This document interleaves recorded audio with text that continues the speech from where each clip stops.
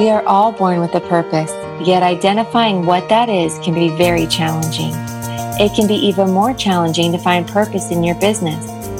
So, is it possible to find purpose in your business and make profit at the same time?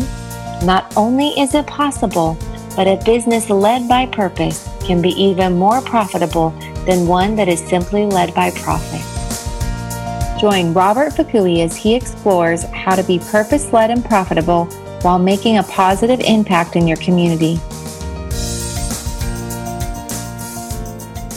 Hi, this is Robert Fakui, and welcome back to the Purpose and Profitability Podcast, where we believe that having a profitable, purpose-led business can lead to community transformation. And today, I'm honored to have as our first guest, our first official guest for this podcast, the Chief Servant Officer of Nehemiah Project, Patrice Tsege. Patrice is not only a coach and teacher and author and all that stuff. He's an entrepreneur, and we'll get to that. We're going to really unpack his story. But Nehemiah Project is the sponsor for this podcast. So it's only fitting that my first guest should be the sponsor. And not only just for that, but he's got a great story that I'm sure is going to inspire a lot of the entrepreneurs out there.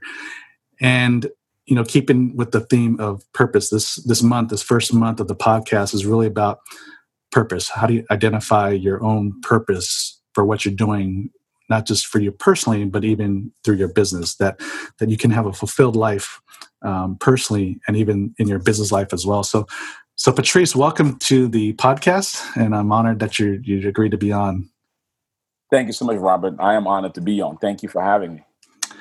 Yeah, and so, you know, Patrice asked me to host this podcast a couple of months ago, so I figured, and then he interviewed me for his podcast. I figured I might also turn the tide here, and so I can do the interviewing here, so I can ask him the questions.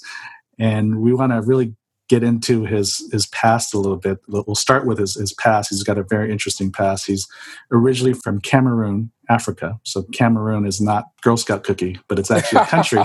It's a country in Africa, and very rich past. And I really want to get into this because there's so much here, Patrice. So yes, you're married. You've got teenage daughters that are keeping you active and moving, as well as all your entrepreneurial activities. But take me back to your time in Cameroon. Your parents were entrepreneurial, even political.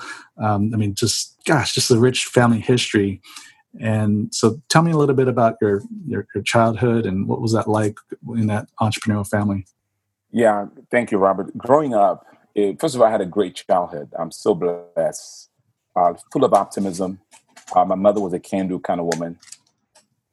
She's the one that really instilled in me early the bug of entrepreneurship and the desire to do business, because I saw in her that the fact that business can be a conduit for good.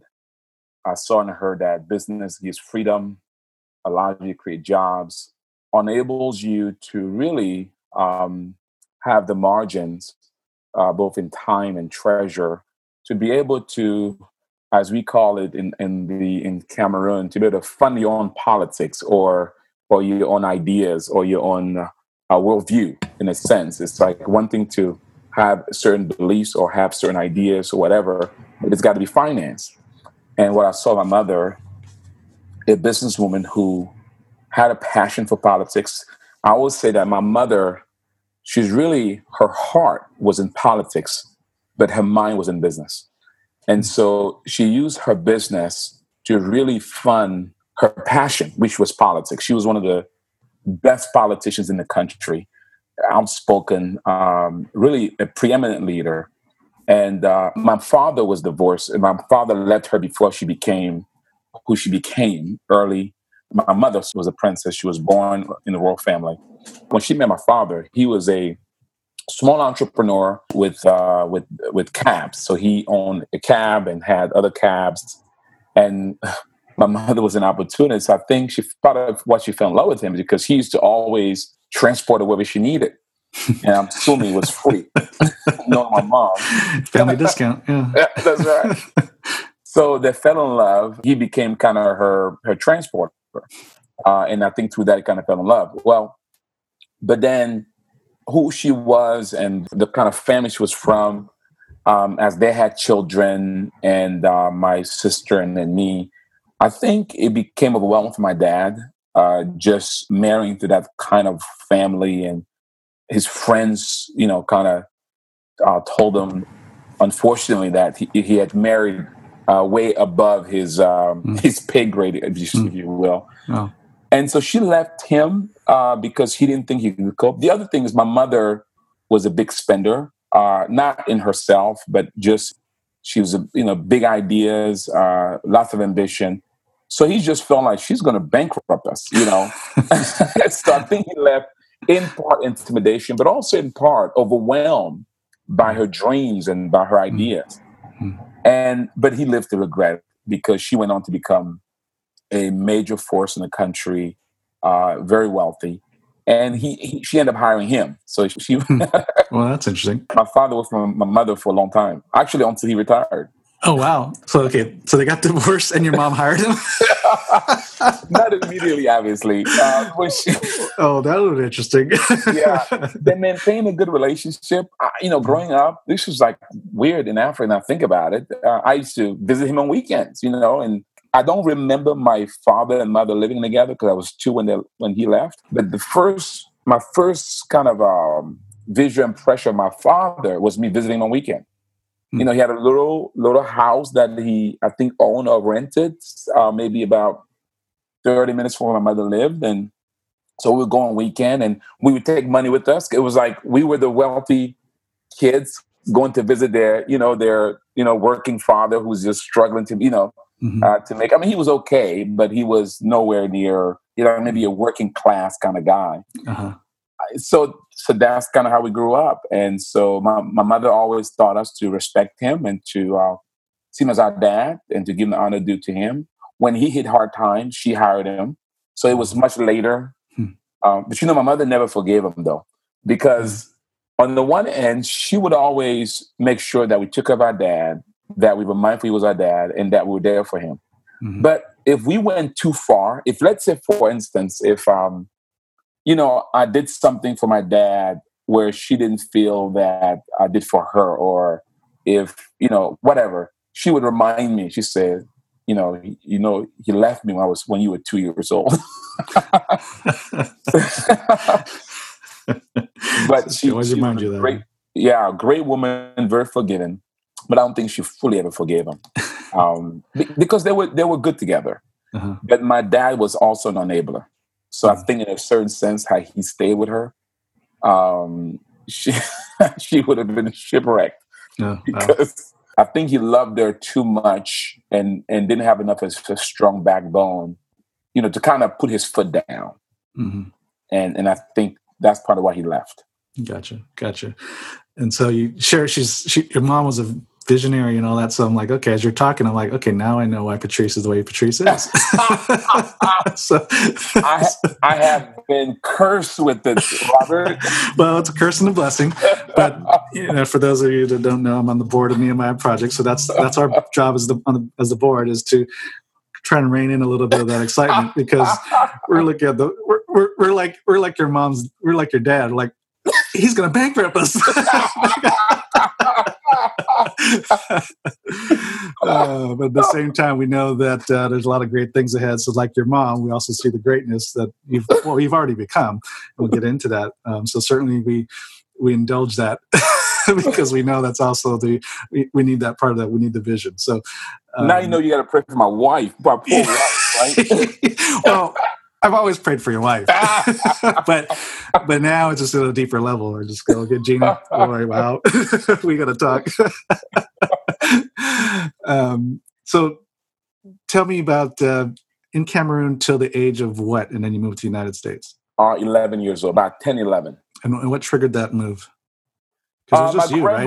It wasn't the whole family. It was just you. No, just me. Well, my mother, her routine was every year she'll send people out of the country. Okay. Typically, it would be nephews, aunts, uncles. She was kind of known. I think she shipped more folks out of Cameroon than anybody.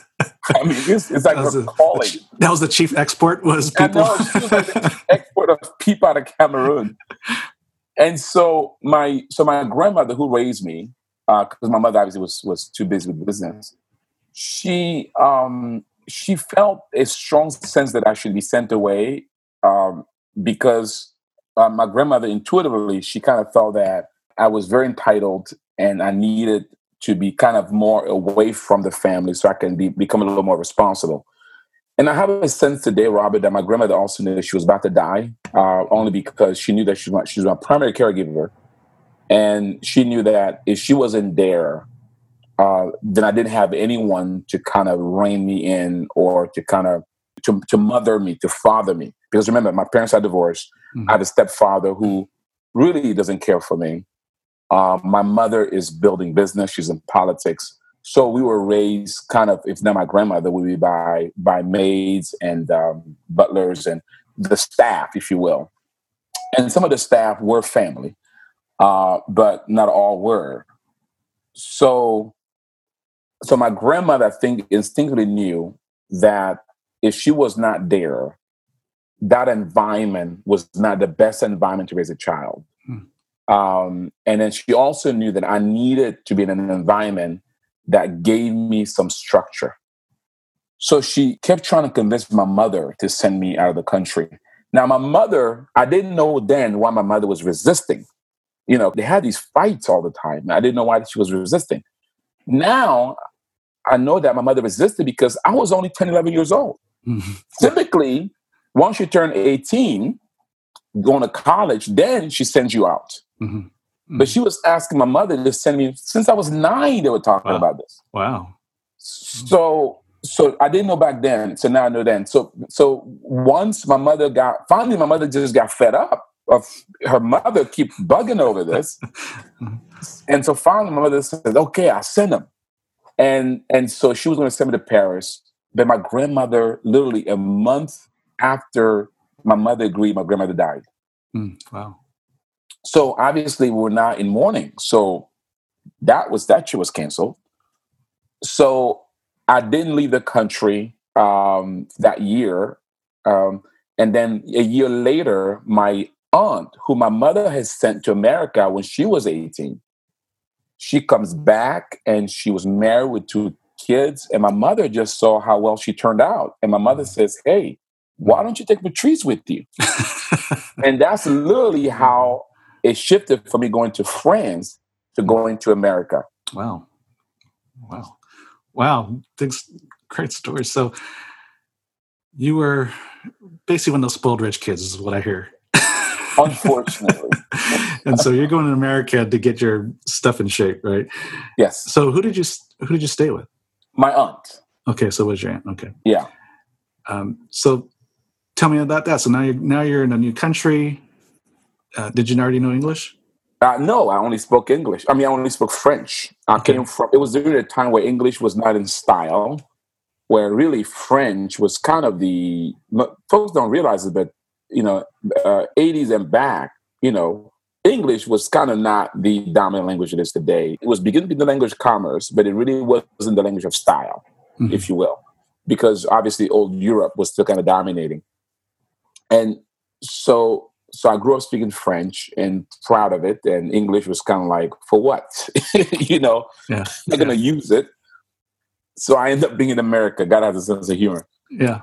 So it was tough because I had to learn the language. That wasn't that hard. What was hard was adjusting to coming from a house where you pretty much was catered to, had freedom, resources, to now living with a woman who had 2 kids in a 1-bedroom apartment with a husband who's a cab driver. They're both in school, working while in school, and relying both on what they earned to make a living. And then my mother, when she would send money for me, they managed it. And so I had to then have the lifestyle, live like their children. And that was tough for me. It was good for me, by the way, it was very good for me. But it was tough for me because I had to adjust. Because think about it. I'm thinking I'm going to America. It's a better place. The land of the free, wealth, and all that stuff. You follow me? Yeah, more money back home. For me, it was the reverse. Right. Yeah. So I had to just adjust to that. And that was hard to adjust. I complained about going back, would cry for about a year to 2. One of my other aunts came from France and sat me down and talked to me real nicely. And out of that, she got my heart, and she got me to understand that me going back was going to be harmful to my mother. And that's kind of what convinced me to stay. Wow. And so, yeah, it's interesting because usually you think of people come from Africa looking for a better life. They're coming from poverty and then coming to America for a better life. And here you are coming from being rich in Africa, going into poverty. Yeah. And that was tough because as I go to school, I went to this very rich school. It was like, I think it was like $12,000 a year was the tuition back then. Oh, wow. And for middle school. Wow. So I go to this school and everybody there is rich, and their image of Africa was like Tarzan and baboon and monkeys. And so I had a hard time because as I would project my life to them, they just knew I was lying. And so it was this, so I would get into fights because I felt I had to defend Africa. It was tough because, so I had to finally just keep quiet and recognize that, okay, this environment wants to see me the way they believe I am. And so I just kind of finally just subject myself to it because otherwise I'll be getting in fights all the time. Yeah. And then your entrepreneurial spirit really came up pretty early, right? You said, it says here that your first business was at 18? Yes. At 18 years old, we had a family crisis. That's kind of when, because obviously, by the grace of the Lord, I was able to conform to, committing to being in America and also to become really embrace the American culture and embrace what it meant to be American. But also, I was a child of privilege. So I lived, at 16, I had my own apartment, my own car. And so I'm living this kind of unreal life. But at 18, my country, Cameroon, goes into a political upheaval. My family's in the midst of that. My mother kind of trying to manage that, and she gets attacked by the opposition. The military has to come and kind of rescue her. Assets get burned. So the money dries up. So I'm relying on Cameroon, and all of a sudden I can't, the bank account is dry because they no longer can send money. My siblings go on other parts of the country, of Africa. So it was a tough time. And so when that happened, having no option, I asked myself, what do you always want to do? And it was business. I literally remember I was sitting down at a cafeteria, folks around me much older than I was, and no one was happy. And I said to myself, Lord, if I don't do anything, I'm going to be like them in 10 years. That's miserable. Yeah. And that's why I decided to go into business. Wow. And then you met your wife at about the same time, right? I had met my wife at 16. I met her about 2 summers prior at that same hospital because when I got a job there, I wanted to experience what it was to work. And my aunt didn't want me to work because she said, you're here for an education. You don't need a job. You shouldn't be working. But for some reason, I just liked business. And the closer thing for that was, I said, to me, working was fun. I said, I want to work. So my aunt left town, and while she was gone, I got a job, and she came back. She, already had a job, but then that was at McDonald's, and then my friend had gotten a job at the hospital. My wife worked, and he kept saying to me, "Man, come to the hospital. It's funner. It pays better." But I'm like, but I like my McDonald's job. Back then, McDonald's jobs were cool, man. So Big Macs all around. Finally, I got fired from McDonald's for calling in sick too much. When you work, because you don't have to, you call in sick when you feel like it, Yeah. So then I went and worked at the hospital, and that's when I met my wife, Gina. So we were both lived in the same apartment, in the same neighborhood, working in the same place, but went to different school. I went to private school. She went to public school in the community. And then you were also mentored by a businessman, Tyrone Grisby. Yes. Where does he fall in the picture? Well, so I start business, and then along the way, I discovered my passion, which was education and training. And then, so I started a nonprofit organization. And so while I'm doing that, teaching youth and young adults entrepreneurship and leadership, I meet Tyrone Grisby, not knowing he's a Christian. And then he begins to kind of take interest in me. I want his support because he's wealthy. And I want him to support our nonprofit. And so, but he takes interest in me because he wants to share the gospel with me. And in turn, he ends up sharing the gospel with me. And that's how I came to Christ. And then he ended up kind of mentoring me. He would give me books. He would kind of, because he saw in me a hungry young person who really wanted to succeed. And so he really liked that. And he kind of just began, literally back then, he would meet with me every week for lunch. Oh. We met like that for probably 5, 6, probably like 8, 10 years. Wow. Yeah. Wow, that was a big commitment. As I grew, the relationship changed. I went from just kind of being a kid at his feet, just drawing everything he gives me, and is saying, "What are you talking about?" To, "Oh, I get it." To getting saved. To, like, he would say things like, "It's all about seeking and saving the lost." I said, "What are you talking about? You got to do with business." To God beginning to speak to me, and to me sharing back with him, to us collaborating, and to me kind of going ahead and pursuing what God called me to do, and him chasing me, trying to hold me back, trying to make sure that I had not lost my mind. So do that relate? I mean, obviously, he was basically like the dad you didn't have. He was, for sure. And really guided you in a lot of ways, not just in faith and in personal life, professionally. He was my sounding board. He was the person, when any fresh idea, I'll run by him. He was the person that, he was like, Samuel, and who's the prophet that mentored Samuel? Elisha? Yeah, I think it was like the one whose kids just went crazy. But I'll look it up. So he was like that to me. I mean, he was, before I heard God, I heard Tyrone Grigsby. After I heard God, Tyrone Grigsby clarified to me. When I started hearing God, he validated. I mean, he was the person. Literally, he walked with me step by step. And by the way, he also became a major funder of Nehemiah BE. So through your experience with him and mentoring, being saved, you found your calling, you found your purpose. Yes. So tell me about that. What did you feel your purpose was at that time? Well, the way I like to put it, Robert, is that I first discovered what I felt. At first, I thought my purpose was to use business for good. That's kind of how I defined it before my salvation experience. And then I realized that I discovered a passion, which was teaching and education. And I distinguished the two because, passion is something that you're excited about, you feel wired for, but then, so I'm in business and I have this passion for education and for helping people. So I built a nonprofit around it. So as I'm evolving, I come to Christ, I get saved. And that kind of turned me upside down because, remember, I'm thinking I'm doing good. See, I wasn't one of those guys who was really messed up and then came to Christ, right? I thought I was doing good, but now I wasn't saved. I was a humanist, right? I was a do-gooder.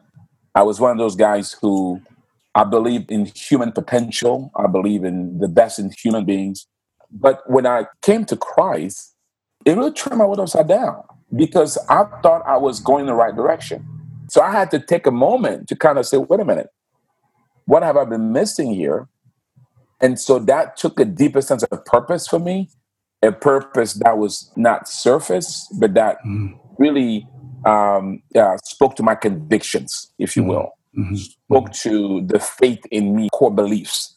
And so I would say that my purpose journey really began with me recognize that I was called for business, right? That's something that I enjoy. Then recognizing that, business education, something that I enjoy. And now it was business education. And then evolving to, oh, wow, I sense this deeper calling, the deeper sense of purpose, type of conviction about sharing the gospel. And then tying that together. So it was kind of evolutionary, if you will, for me. So where did the passion for teaching come from? I said, I don't know. I really don't. The only thing I can go back to is, as a kid, I was always the kid who would rally folks in the community and would want to help them. I was always the kid who felt real privileged and who always felt like I needed to use that privilege to help others. So, for instance, I got anything, money, whatever it is, I would go back to the neighborhood and the community, and I would use it to help my friend. I was that guy who was kind of always the champion of the little guy. Wanted to see them grow and develop, wanted to invest in them. I would spend my money that way. Back then, I saw myself as a giver, want to help people. I loved education. I loved learning. When I first began, I wasn't teaching because I was too afraid to teach. Remember this, English is my second language. Yeah, right. So I was a bit shy about getting up in front of people and communicating. I would teach around to my sister and to, to folks around me. Yeah. My sister would say, go out there and talk. I would say, no, he would go to me and she said, but choose, my brother has something to say. I said, I have nothing to say. So I was one of those guys who talked in private. But when I started the education organization, I would bring other people like you, Robert, real smart people, and I'll bring them to speak and to teach. And it wasn't until it was at least a year out, maybe more, no one could articulate what I really felt in my heart that needed to be articulated, or the way that I felt needed to be articulated. And I would always have to clarify when they would leave. And finally, I said, you know what? Patrice, stop being a coward. Instead of you always clarifying and why don't you get up there and you speak? There you go. Right. Yeah. And that's when I built the courage.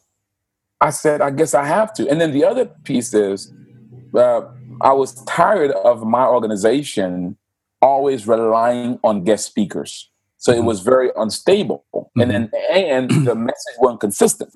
Right. So it was really a desperate attempt to create more of a stable kind of doctrine, if you will, a stable worldview, and a consistency, and build it around what I felt was important as a message versus around others. And so that's what pushed me to start speaking. I discovered that, oh, wait a minute. Now, I began very timid. I began not thinking I was good at it.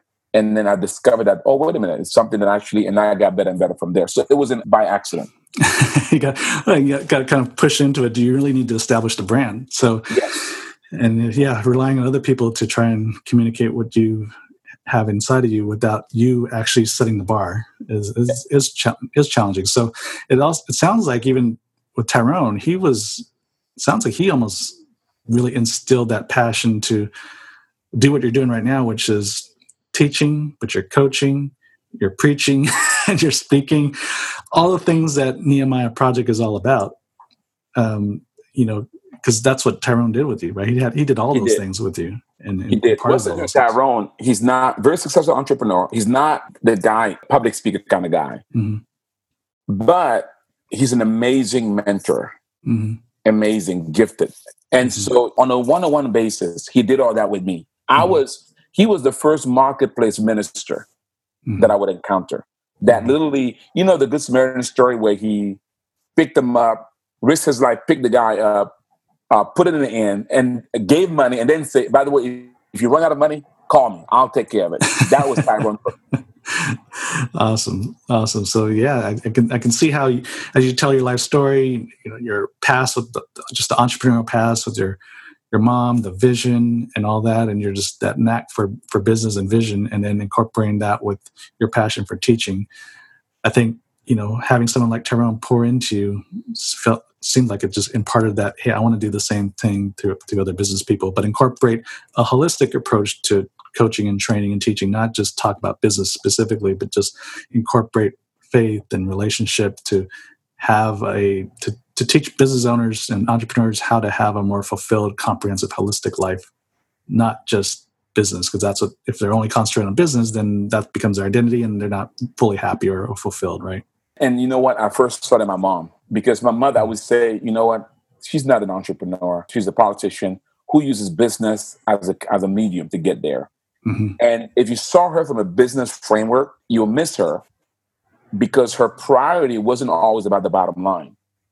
But if you saw her from what she felt her passion and calling was, you understand that business for her was a means to an end.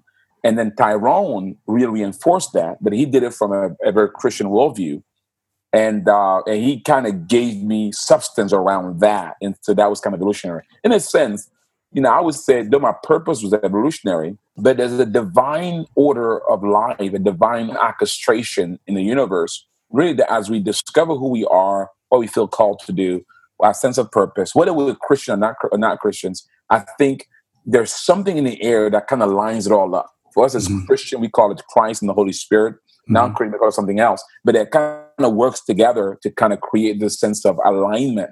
If you just honor it and yield to it, you can do amazing things. It's scary because it's not a 1, 2, 3 step. Yeah. So it's awesome. I think what happens is, as you're saying, as long as you honor the gifts that you've been given and just do it, regardless of what your position is or where you are in life, it just, things do tend to line up as long as you're honoring the gifts that are given you. You got it. By the way, the prophet I was thinking was Eli. Oh, Eli. Gotcha. You know how Eli worked with Samuel? Yeah. And that's kind of how it was for me and Tyrone. Gotcha. That was close. I just added a couple more letters, Elisha.